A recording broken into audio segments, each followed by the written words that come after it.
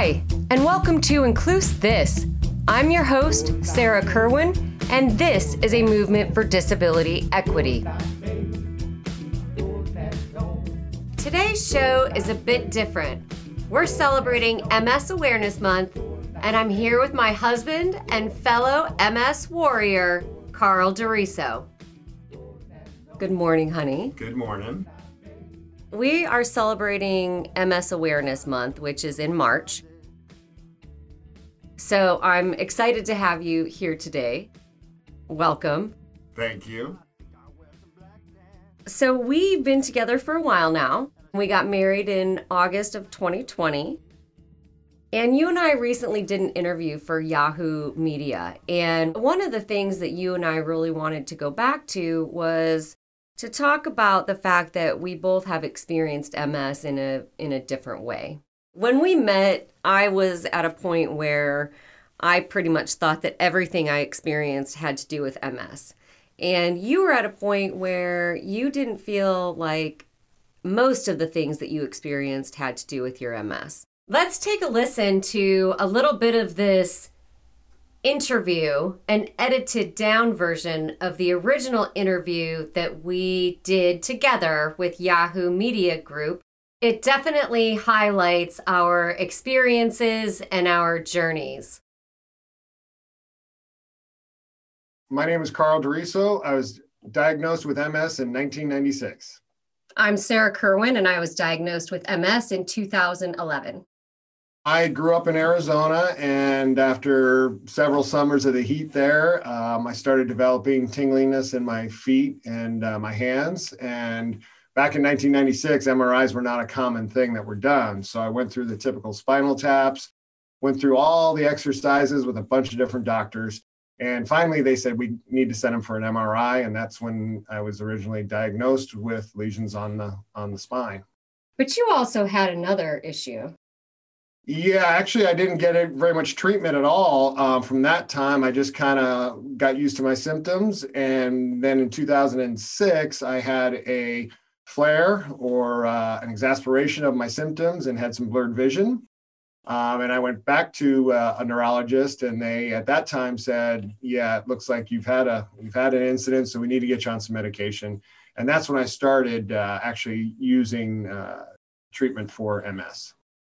And my initial symptom was my left ear was very full. I got off of a plane in June of 2010, and my left ear just never popped or opened. It was just very full. And I started going through testing for a vestibular schwannoma, which is a brain tumor that sits on your optic nerve as well as your ear canal. And as they were doing that testing, they found the lesions on my brain. And so at that time, I was actually finishing grad school, which was very stressful.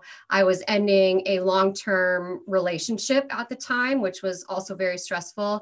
And I was trying to find a job after grad school. So it was like this perfect storm for me where I had all of these symptoms presenting in this time-space continuum that they needed to present in for them to diagnose me. After having that first symptom in June of 2010, I ended up finally being diagnosed in February of 2011.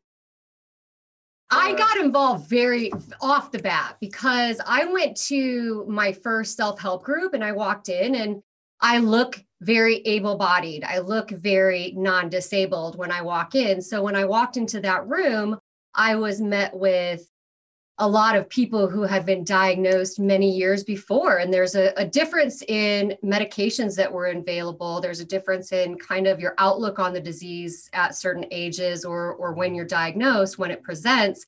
And I walked in and I was told, you don't look like you have MS. From that point on, I just started thinking, what am I supposed to look like?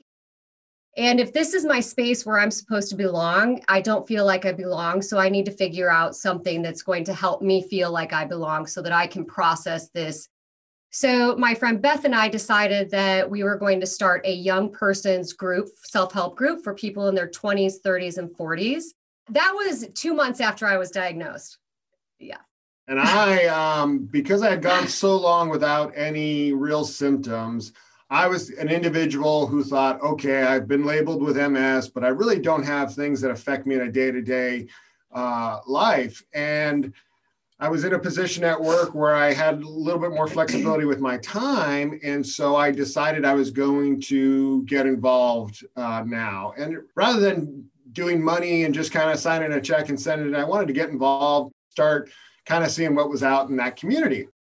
So I got involved with a self-help group that was about an hour south of where we currently live now, because it was the closest local one. And it was inviting, and they had a fair amount of members, and it just seemed like it was a good jump into my first step of trying to get involved.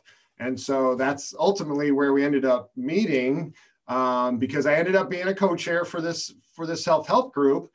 And I'm not sure if you were invited up or you decided to come up. I was the director for healthcare access for Southern California and Nevada for the MS Society. And so I was really looking at self-help groups and how they were operating, what kind of support we were giving in certain areas. And so I had requested to come up to their self-help group in Santa Barbara.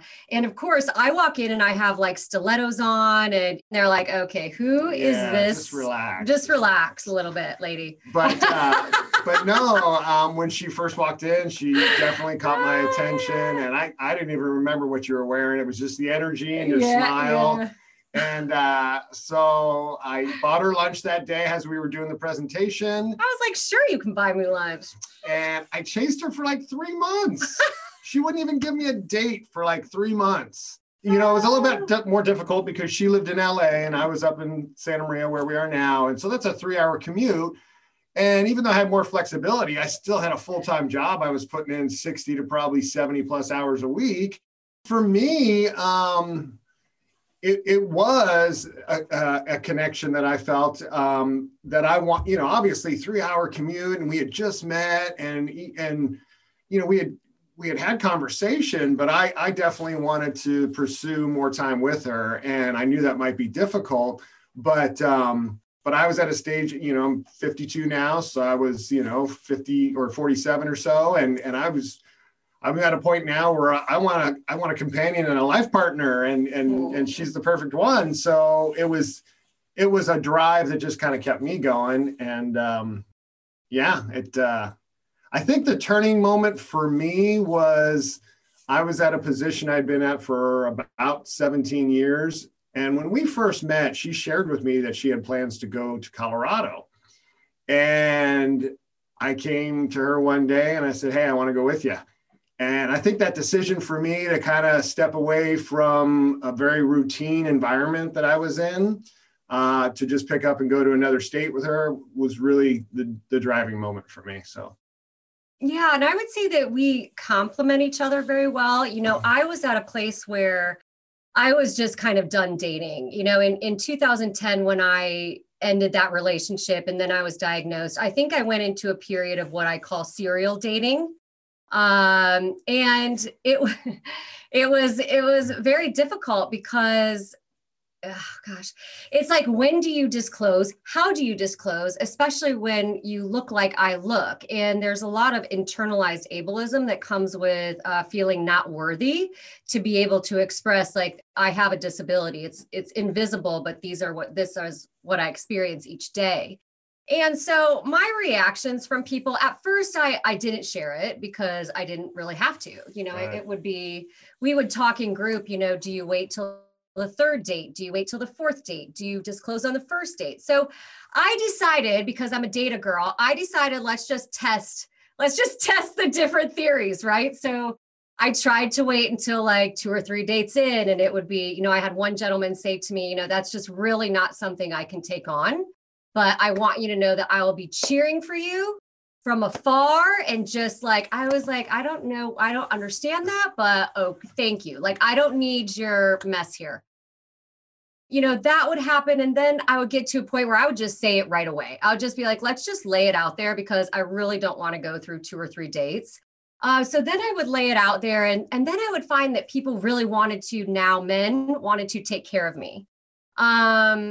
And I also didn't need someone to take care of me. I needed someone to complement what I was going through. Carl and I have very different, Carl's a little bit more structured. Low risk. Low risk. Quiet guy at the party. Yeah. I'm more like outside of the structure, like the loud one. So we have a nice balance with that. And I think that's what really attracted me to Carl, because he gave me when I'm with Carl, Carl's my home. I'm safe. I'm supported. It's everything that I needed that I didn't know that I needed. My dating process to get to Carl was very different than your dating process, I think, to get to me. But yeah. And I think it's important to recognize the fact that we both have MS, and we both knew that without having to really talk about it. Yeah, true. Because she disclosed at that meeting, so it relieves a fair amount of anxiety about how and when you need to approach it. When I was first diagnosed, I was already married with my first wife, and we had already had one of our children. And so you don't worry about it. Years and years later, when I was divorced and now I'm dating, I wouldn't bring it up until it was somebody that I felt was, could be going in a serious direction. And then you just address it. And the reactions from the very few people I shared it with in that environment, just had no knowledge. They just didn't know what that meant. So what does that mean in a relationship? So for her and I, it just relieved a lot of that pressure, and we kind of knew what could be and what we may have felt in the past, and fatigue issues and things like that. I do think it's important, though, to make a point that Carl and I experience our disability in very different ways. We experience our MS in very different ways. And so I think oftentimes people say, well, it'd be so nice to have someone who understands. Well, I think there's two thoughts. There's one where, oh, I don't want to date anybody with MS like me, because then who's going to take care of me? And then the other thought is, I really want to date someone who has the similar and shared experiences that I have, because they know what I'm going through. What I think is important to say is that Carl and I experience MS in very different ways. So my experience has been tumultuous. I have had many exacerbations. I lived in toxic mold for 2 years, which impacted my MS and flared up all of my symptoms. I have used a wheelchair. I have used a cane with a seat, or a walker with a little seat in it, when I have fatigue so I can sit down. So my experience has been different than his. So it's not like all of a sudden, oh, you're going to marry someone with MS and like they get it. There's growth, to understand how I experience it and to understand how he experiences it. When we first met, I feel like Carl blamed everything physically wise on age or work, stress, things like that. And I blamed everything on MS. I'm like, MS, it's MS, And so when we met, it was really nice to get that balance of, okay, there are some things that are going on with me. I'm younger, yes, but there are aging things that are going on with me. Carl's learning that there are MS things that are going on with him that aren't always aging. So it's a good balance. Yeah, and it helps us manage our day together as well. It's true. And we've shifted a little bit of our schedules, just because, again, just in most cases with people with MS and the fatigue comes on later in the day, we get a lot more accomplished in the morning. And if we're off together on the same days, we really plan for, okay, we need to kind of be shutting down about 3 o'clock or so, just so we can, have a peaceful night at least. And so that's kind of helped us both, because early on, when her and I first met, just like she shared, I didn't have an opportunity to recognize some of the things that would say, hey, Carl, slow down. You need to take a break, or maybe take a little bit more rest this weekend than you might normally do, because your body's telling you that, which I wouldn't recognize in the past. Yeah. So it's been good. I try to head off what could be downtime for her. In the past, she would, when we first met, she would go, and then just crash for 2 or 3 days, if not more. Now, some of that had to do with some other health issues that she's gotten past. And so she does have more energy, but I still have to remind her when she does have a hard day or she doesn't feel well in the morning, her eyes hurt, migraines, whatever it may be, I have to remind her what she's done the past week. And so before she gets into that the next time, I try to at least, give her some advice so she can at least get some rest, because otherwise she's down and out. She doesn't feel well mentally as well as physically because she feels like she's not doing the things that she knows she wants to do. So that's been probably the most beneficial for us, is just being able to understand how it affects each one of us differently and to just kind of make it a little easier as the day goes through.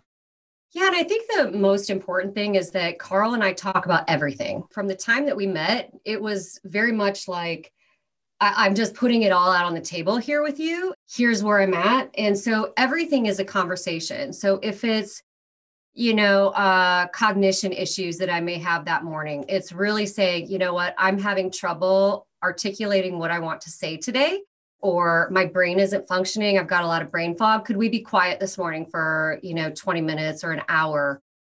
Could we add X into our day because I need some sunshine? Can we go to the beach today? I'm feeling exhausted. I have fatigue, but I also want some joy and some happiness in the day. So Carl's a very good balance for me because I am go, go, go crash. I've always been that way, like since I was a young girl. And that's been the most difficult thing for me with MS, is that I find myself very frustrated. It's like it's like a racehorse. You're like really want to get into the race, but you're stuck behind this gate that no one will let you out, so it's frustrating. And so you have to learn how to live within this structure. And the fact that Carl understands that, and sometimes to a point of frustration for me when I'm like, okay, all right, relax I'm going to crash today. Okay. But it's such a great reminder. And I'm like, yeah, you're right. I need to back off. So it's important. That has been super helpful. What we're currently doing, because we kind of took a break when we went to Colorado. We had a little bit of, disheartening of the whole system. We were frustrated with a bunch of stuff. And when we made the decision to come back to California, we also made a decision that we're going to get back involved in the community again and see what we can do to help.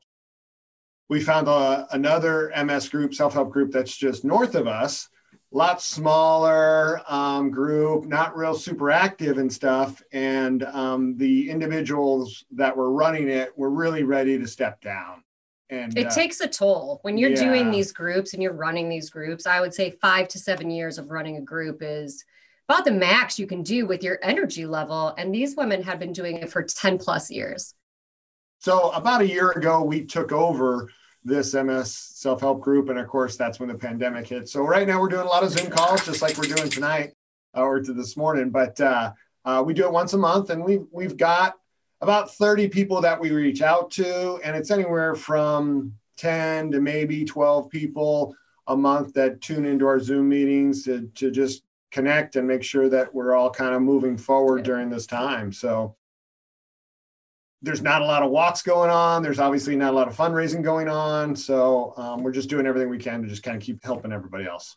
And I think it's important, especially during the pandemic, that people have that support. We're seeing a lot of our friends who are having their physical disabilities are getting worse because they've been at home and isolated for so long. And so I think it's important for us, if we can provide that space for people to get the support that they need and a good laugh at the same time, that's always a plus. This is the first time that we've worked together. The reason why there's a hesitation, is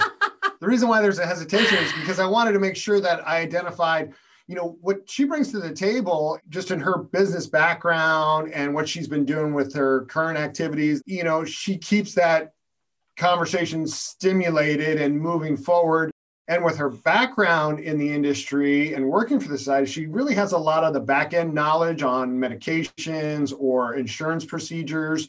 And that's been extremely helpful to others in the group, which I would never be able to bring to it. So, I'm kind of the class clown in the meeting. She's a little bit more of the structure, but yet she brings a lot of energy. So the two of us together, I think, do a great job.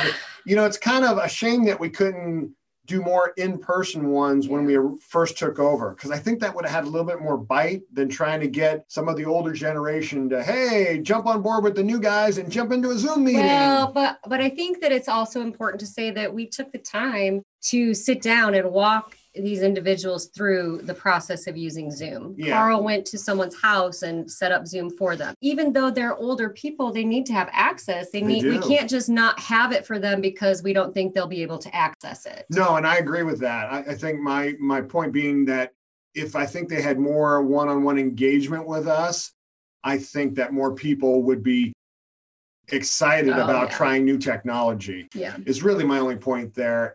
But she's right. We've got to continue to reach out. I know the MS Focus Group has reached out to everybody that had a self-help meeting and asking, are they still doing it? How are they doing it? Because their message is the same as we're saying. It's important to just continue to connect with people because that's the only way they can continue to see what might be ahead of them. People are alone. Yeah, right now at home. I'm usually the one that's like, I have this going on. And I think this week I was like, I'm super angry about that. They're like, so how do you guys feel about vaccines? I was like, okay, don't even get me started on vaccines. So, it's just a good play on each other because where I'll go really deep theoretically and looking at policies and regulations impacting disability, Carl will be like, okay, let's go back up to here because we're just giving support right now. So it's good. It's good. But at first, I was very nervous to be in a group with him. Well, especially to run it, not to be in it because our communication, like he would already know everything before I would share it, but to run it. Cause I was like, how is that going to work? Because, well, like the other day, Carl was like, I was very unengaged because I was exhausted. I had fatigue, I had brain fog. Like I could not function through the meeting. No. And Carl was like, oh my gosh, it was so rough because like you didn't engage. And I kept thinking, please engage, please engage. So you have to have that balance of, being able to get through some of that too. So we play off of each other well. And I come from a background where, we had a lot of monthly meetings and very, very start on time, end on time. Where's your agenda? Make sure everybody has a part of the agenda. So going into the self-help group with her and her business background, I was afraid it was going to be too much like that and very cut and dry, like a board meeting. And it's not. It's very loose. People are having a good time. We've had a couple of new members join in, so that's been good. And she had a very successful, she was part of starting a very successful group down in LA that she had mentioned earlier. So I knew she and that still exists. Yeah. It's still running. We handed it off to a girlfriend of ours, Dania Marie, and she's the founder of Brightside 365. She has built it out to include teens. And that was something that when we started looking at it 10 years ago, there weren't a lot of conversations around teens who were being diagnosed with MS. And I don't know if that's because it was hard to diagnose. I don't know if it's because it's, not usually the average age that people are diagnosed at. But Dania has taken this group up with these teens, and all of these teens are thriving. And, Beth and I passed that on to Dania, and that was Dania's first segue into being a part of the MS Society and running a self-help group. And she took that on, and she has empowered other people to come behind her because, like we were saying, it's exhausting when you are leading these and the power that they have, and these self-help groups have to continue to exist.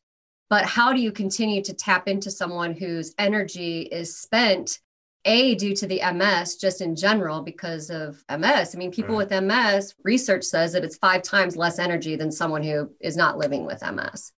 And so it's like, how do you respect that time? But how do you also build in a system where it's sustainable, where other people can come along behind you and feel included and feel a sense of ownership and empowerment to say, yes, I want to step in and I want to continue this work because I've seen the power that it holds for the people that it's impacting. So, one of the things that we have noticed and really try to make an impact on, and Sarah more so ways than through her business and so forth, but it's really hard to find support.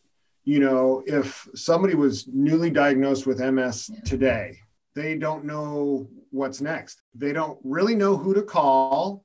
They don't really know who to visit or what resources to tap into. They will reach out to the MS Society and they'll get the navigator information, which is extremely helpful, but it doesn't really put you one-on-one with somebody in your community that wants to help you. Yeah. It's supposed to, it's designed to, but it just doesn't function well enough for her and I to get a call today saying, hey, I was freshly diagnosed. I just don't know what's next. Please help. So that's the hardest part. We need to be easy to access. And that's what we're trying to change so that people can get involved. It is hard because you look at, you're working within a system that doesn't necessarily understand what you're experiencing. So there's a perception of what you're experiencing, and then there's what you're actually experiencing with the disease. So the doctors, will give you, okay, here's your next step for a medication. Here's this. So the perception is that I've given them all the tools that they need in order to understand this diagnosis, to process it, to get onto medication, to do what they need to do. But the problem is then we get these resources and you call an 800 number. And not that that is not a great resource, but I didn't call an 800 number. I called the vice president, the director of chapter services and healthcare access, who was in my position before me, 10 years before me. I called her directly. I didn't go through an 800 number, but I also am white. English is my first language. I'm educated. I understand the process. Now, for someone who's coming into this that doesn't understand any of those, like for me, it was hard enough. Think about someone else. Yeah. And you're thrust into this system where you have not just one person to call and say, hey, I'm getting diagnosed. Like, this is super scary. I might have to have a spinal tap. I mean, I'm originally from Iowa. I moved to LA like soon after I had turned 24. When I was going through my diagnosis, I was alone. Yeah. It cut me off from everyone. People did not understand how many doctor's appointments I had to go to, nor did I want to tell them. Nor did I want to burden people with the fact that I have to go to a rheumatoid arthritis doctor today. Then I have to go to a neuropsychometrist. Then I have to go to, people don't understand that. And so it's too much and it's exhausting to keep trying to explain yourself. And so you almost end up isolating and backing away from relationships because all you can do at that point is survive. Yeah. All you can do is, what is my next step to try to get through this? I felt very alone in that process. I didn't have family in LA. I didn't have the structure in place that I now have in place to support me with my MS. For us, I think it's so important that even if people don't come to us through our self-help group, like we get phone calls from people, hey, you know what, can you talk to so-and-so has a friend who has a granddaughter who has a sister, whoever, that they don't go to the big organizations. They come to the people who have experienced it, who are talking about it.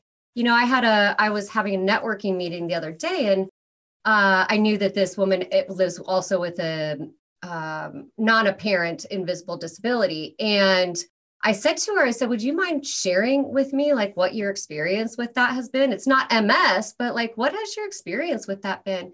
And when we got off the phone, she said, I want to thank you because that's the only time I have felt included in a conversation where someone actually asked me what my experience has been. And then say, how can I, based on your experience, what can I do to help? Here's my experience. Like, we have some shared experiences, but what can I do to help you? And so I think we forget that human connection is so huge, that one-on-one connection. And that's what we're trying to do. So I did not want to forget important dates. So our very first official date was August 17th of 2016. That's when she said, okay, you can take me out. So I drove down to LA and we had a very nice dinner at Salt in Marina Del Rey. Which she laughs at because he's like, she basically took me to the most expensive place in Marina Del Rey on our first date. After the dog date, but then we actually had a real date. Yeah, we had a meetup date at the LA airport, actually. Yeah, it was. You were flying out. But anyway, so that's aside. Okay. So you like to remember dates. Yeah. So we go down to Salt on August 17th, 2016. So when I decided that I was going to propose, I thought the best day for me to do that, and the day to be engaged would be that day, August 17th. So 2 years later, I proposed to her. We decided that we were going to get married conveniently the next year, 2019, because August 17th, 2019 was a Saturday. And that worked out perfect, right? Perfect for me. So that's what we had set up. And I proposed to her at Avila Beach, which is where we ended up being married. It's one of our favorite places on the Central Coast. So in 2019, that year just came very quickly. Yeah, too quick. Too quick. Before we go on, I just want to put in there are also other things to consider when you have MS before you get married. Many people that live with disabilities don't actually get married because the structure in this country doesn't allow for them to get married. They'll lose their benefits. Yeah. So if you have two people, so that was a big thing. And also I was like, oh, I don't want to lose my independence. I think I was very nervous. I had never been married. I'm 43 now, but at the time I was like, oh, I don't know what that entails. And I have to sign something. I was married just once, but had been divorced for 20 years. And so, it was an exciting time for both of us. And, but it just came too quickly. And I was so bummed because now all my anniversary dates are all messed up.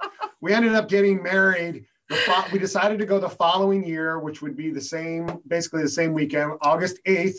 Here's how I remember that. It's the Ocho, 08, 08, 20. So it's the Ocho, easy for a sports guy to remember. Totally. And, yep. Obviously with the pandemic, we live streamed it for just the few people that were there, and it was a wonderful ceremony. But yes, that's the engagement. I was just trying to make it super easy so the MS brain fog wouldn't sink in over the years, but now I've kind of got myself. Listen, you got it. You're fine. Okay, you're fine. I figure if I'm in there sometime between the 8th and the 17th, you're good. I'm in a good spot. You're golden. Right. Yeah, and maybe I'll get 2 gifts. Right. Yeah, because you'll forget. Right.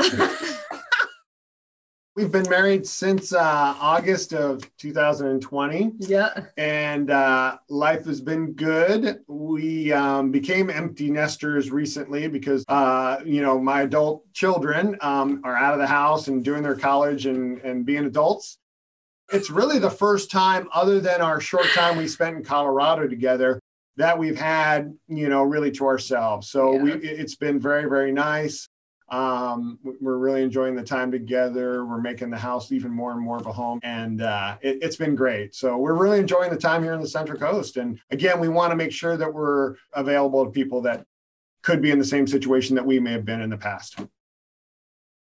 We are really putting our roots down and really kind of getting involved in the community here with regard to MS and how we can support the community on the Central Coast, especially. This has been a really interesting year too, just for growth. I mean, there's been a lot of personal growth that we've gone through, understanding ableism around the pandemic, how it is impacting people with MS, the messaging is impacting people with MS, how the policies are impacting people with MS. So we've done a lot of educating and a lot of growth as well.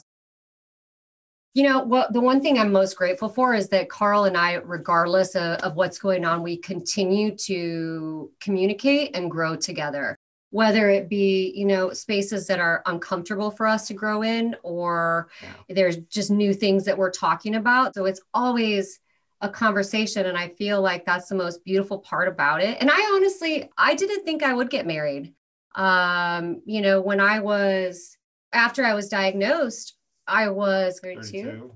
So I made a decision that my symptoms and my fatigue were so bad. I was like, if I were going to want to have a child, I need to make that decision now. And when you're 31, 32 and you're single and just got out of a long-term relationship, and now you're like, oh my gosh, if my fatigue's going to get worse and I'm going to get more debilitated, this and that, it kind of speeds up. Do I need to start having a family? Is that something that's important to me? And I do feel like Carl and I have talked about that, and I don't have any of my own children, but I made that decision because I knew I wouldn't be able to give the time or energy needed to a child. And is that difficult for me? Yes, like that.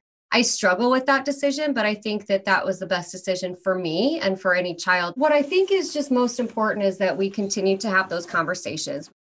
now that we're married, it's easier for us to identify what our goals are and how we want to move forward. And that's stuff that we talked about before we got married. So whether it's the RV that we park in some national park for a period of time. Listen, I need an RV and a pool and a warm tub, not a hot tub, a warm tub, and I'll be good to go. Right. Exactly. The marriage has helped us kind of, okay, great. Now we're ready for the next step. We actually yesterday just completed all of our trust and will updates and all that stuff. So I think that's also an important point to make is advanced directives and medical power of attorney. That is something that young people do not look at. They are not thinking about medical power of attorney. You're not thinking about an advanced directive. For me, I think that it's extremely important for anyone who's living with a neurological disease or disorder to have a medical power of attorney and an advanced directive. My biggest fear is that if my disease progresses to a point of debilitating me to a point that my vocal cords no longer work, that medical power of attorney and that advanced directive are my voice. These conversations with Carl and my friend, who is also the medical power of attorney, they're important. They know what my wishes are. They know what I want if my MS gets to a certain point, if there's if anything happens. And so I think it's important. So we are planning. And Carl and I joke around a lot because I really never adulted. To be honest with you, living in LA, I felt like I was like on vacation. I came from Iowa, so I never really adulted. I was doing TurboTax for my taxes forever, and Carl comes into my life and now I have structure and we have a home. I have a home. We have to itemize our taxes.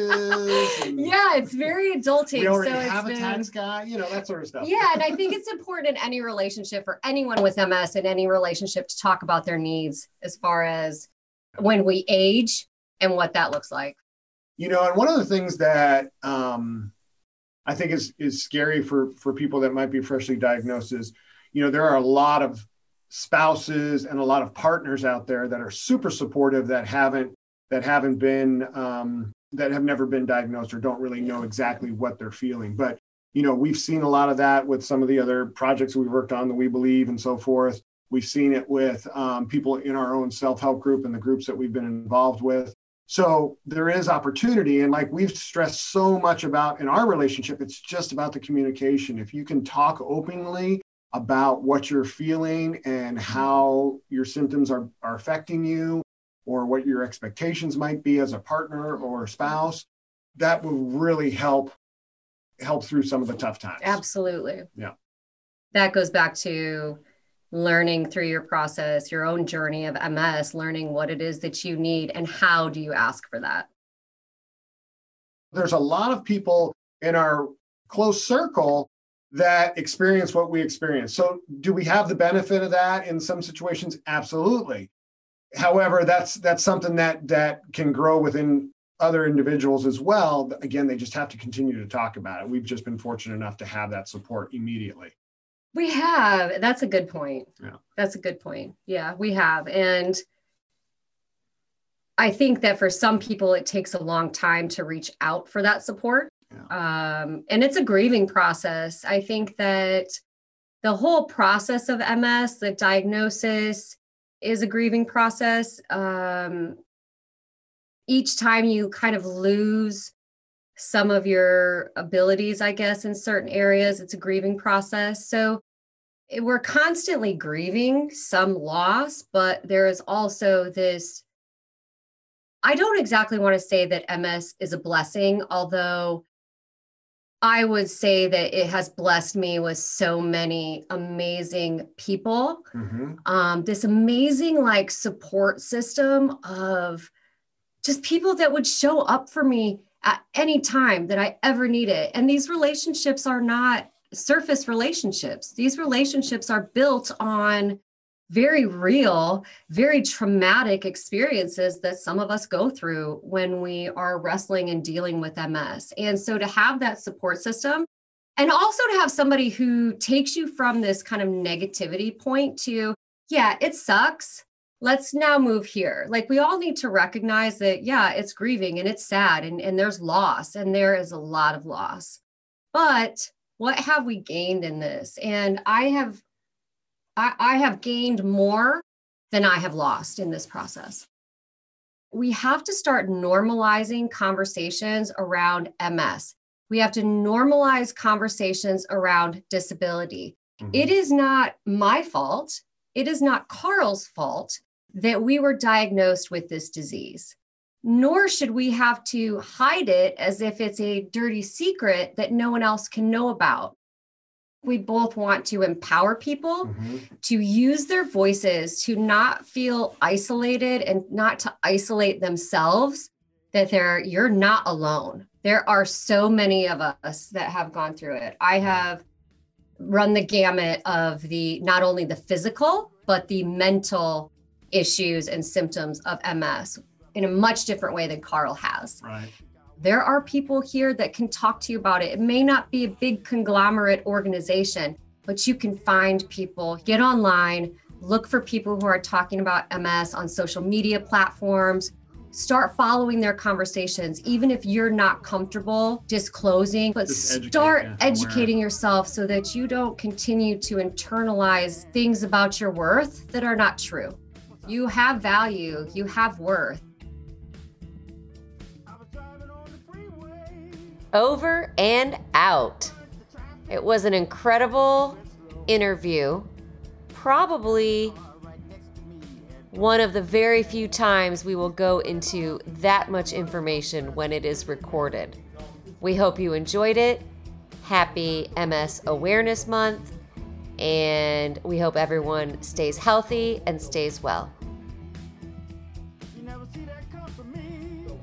And once again, to our listeners, thank you for spending your time with us and joining the Incluse This conversation and movement.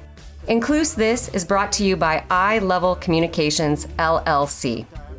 iLevel is a California-based woman and disability-owned small business committed to having critical conversations at iLevel that are necessary to move disability to the forefront of the greater diversity conversation. If you'd like to learn more about the work we're doing, please visit the website at www.ilevel.works. That's EYELEVEL.WORKS. You can also email me directly with any podcast episode ideas or questions and comments at sarah@ilevel.works. Remember to put your disability lens on when you look at the world and tune in next week for another stimulating conversation on Incluse This, the podcast that's really a movement. Take care and be well.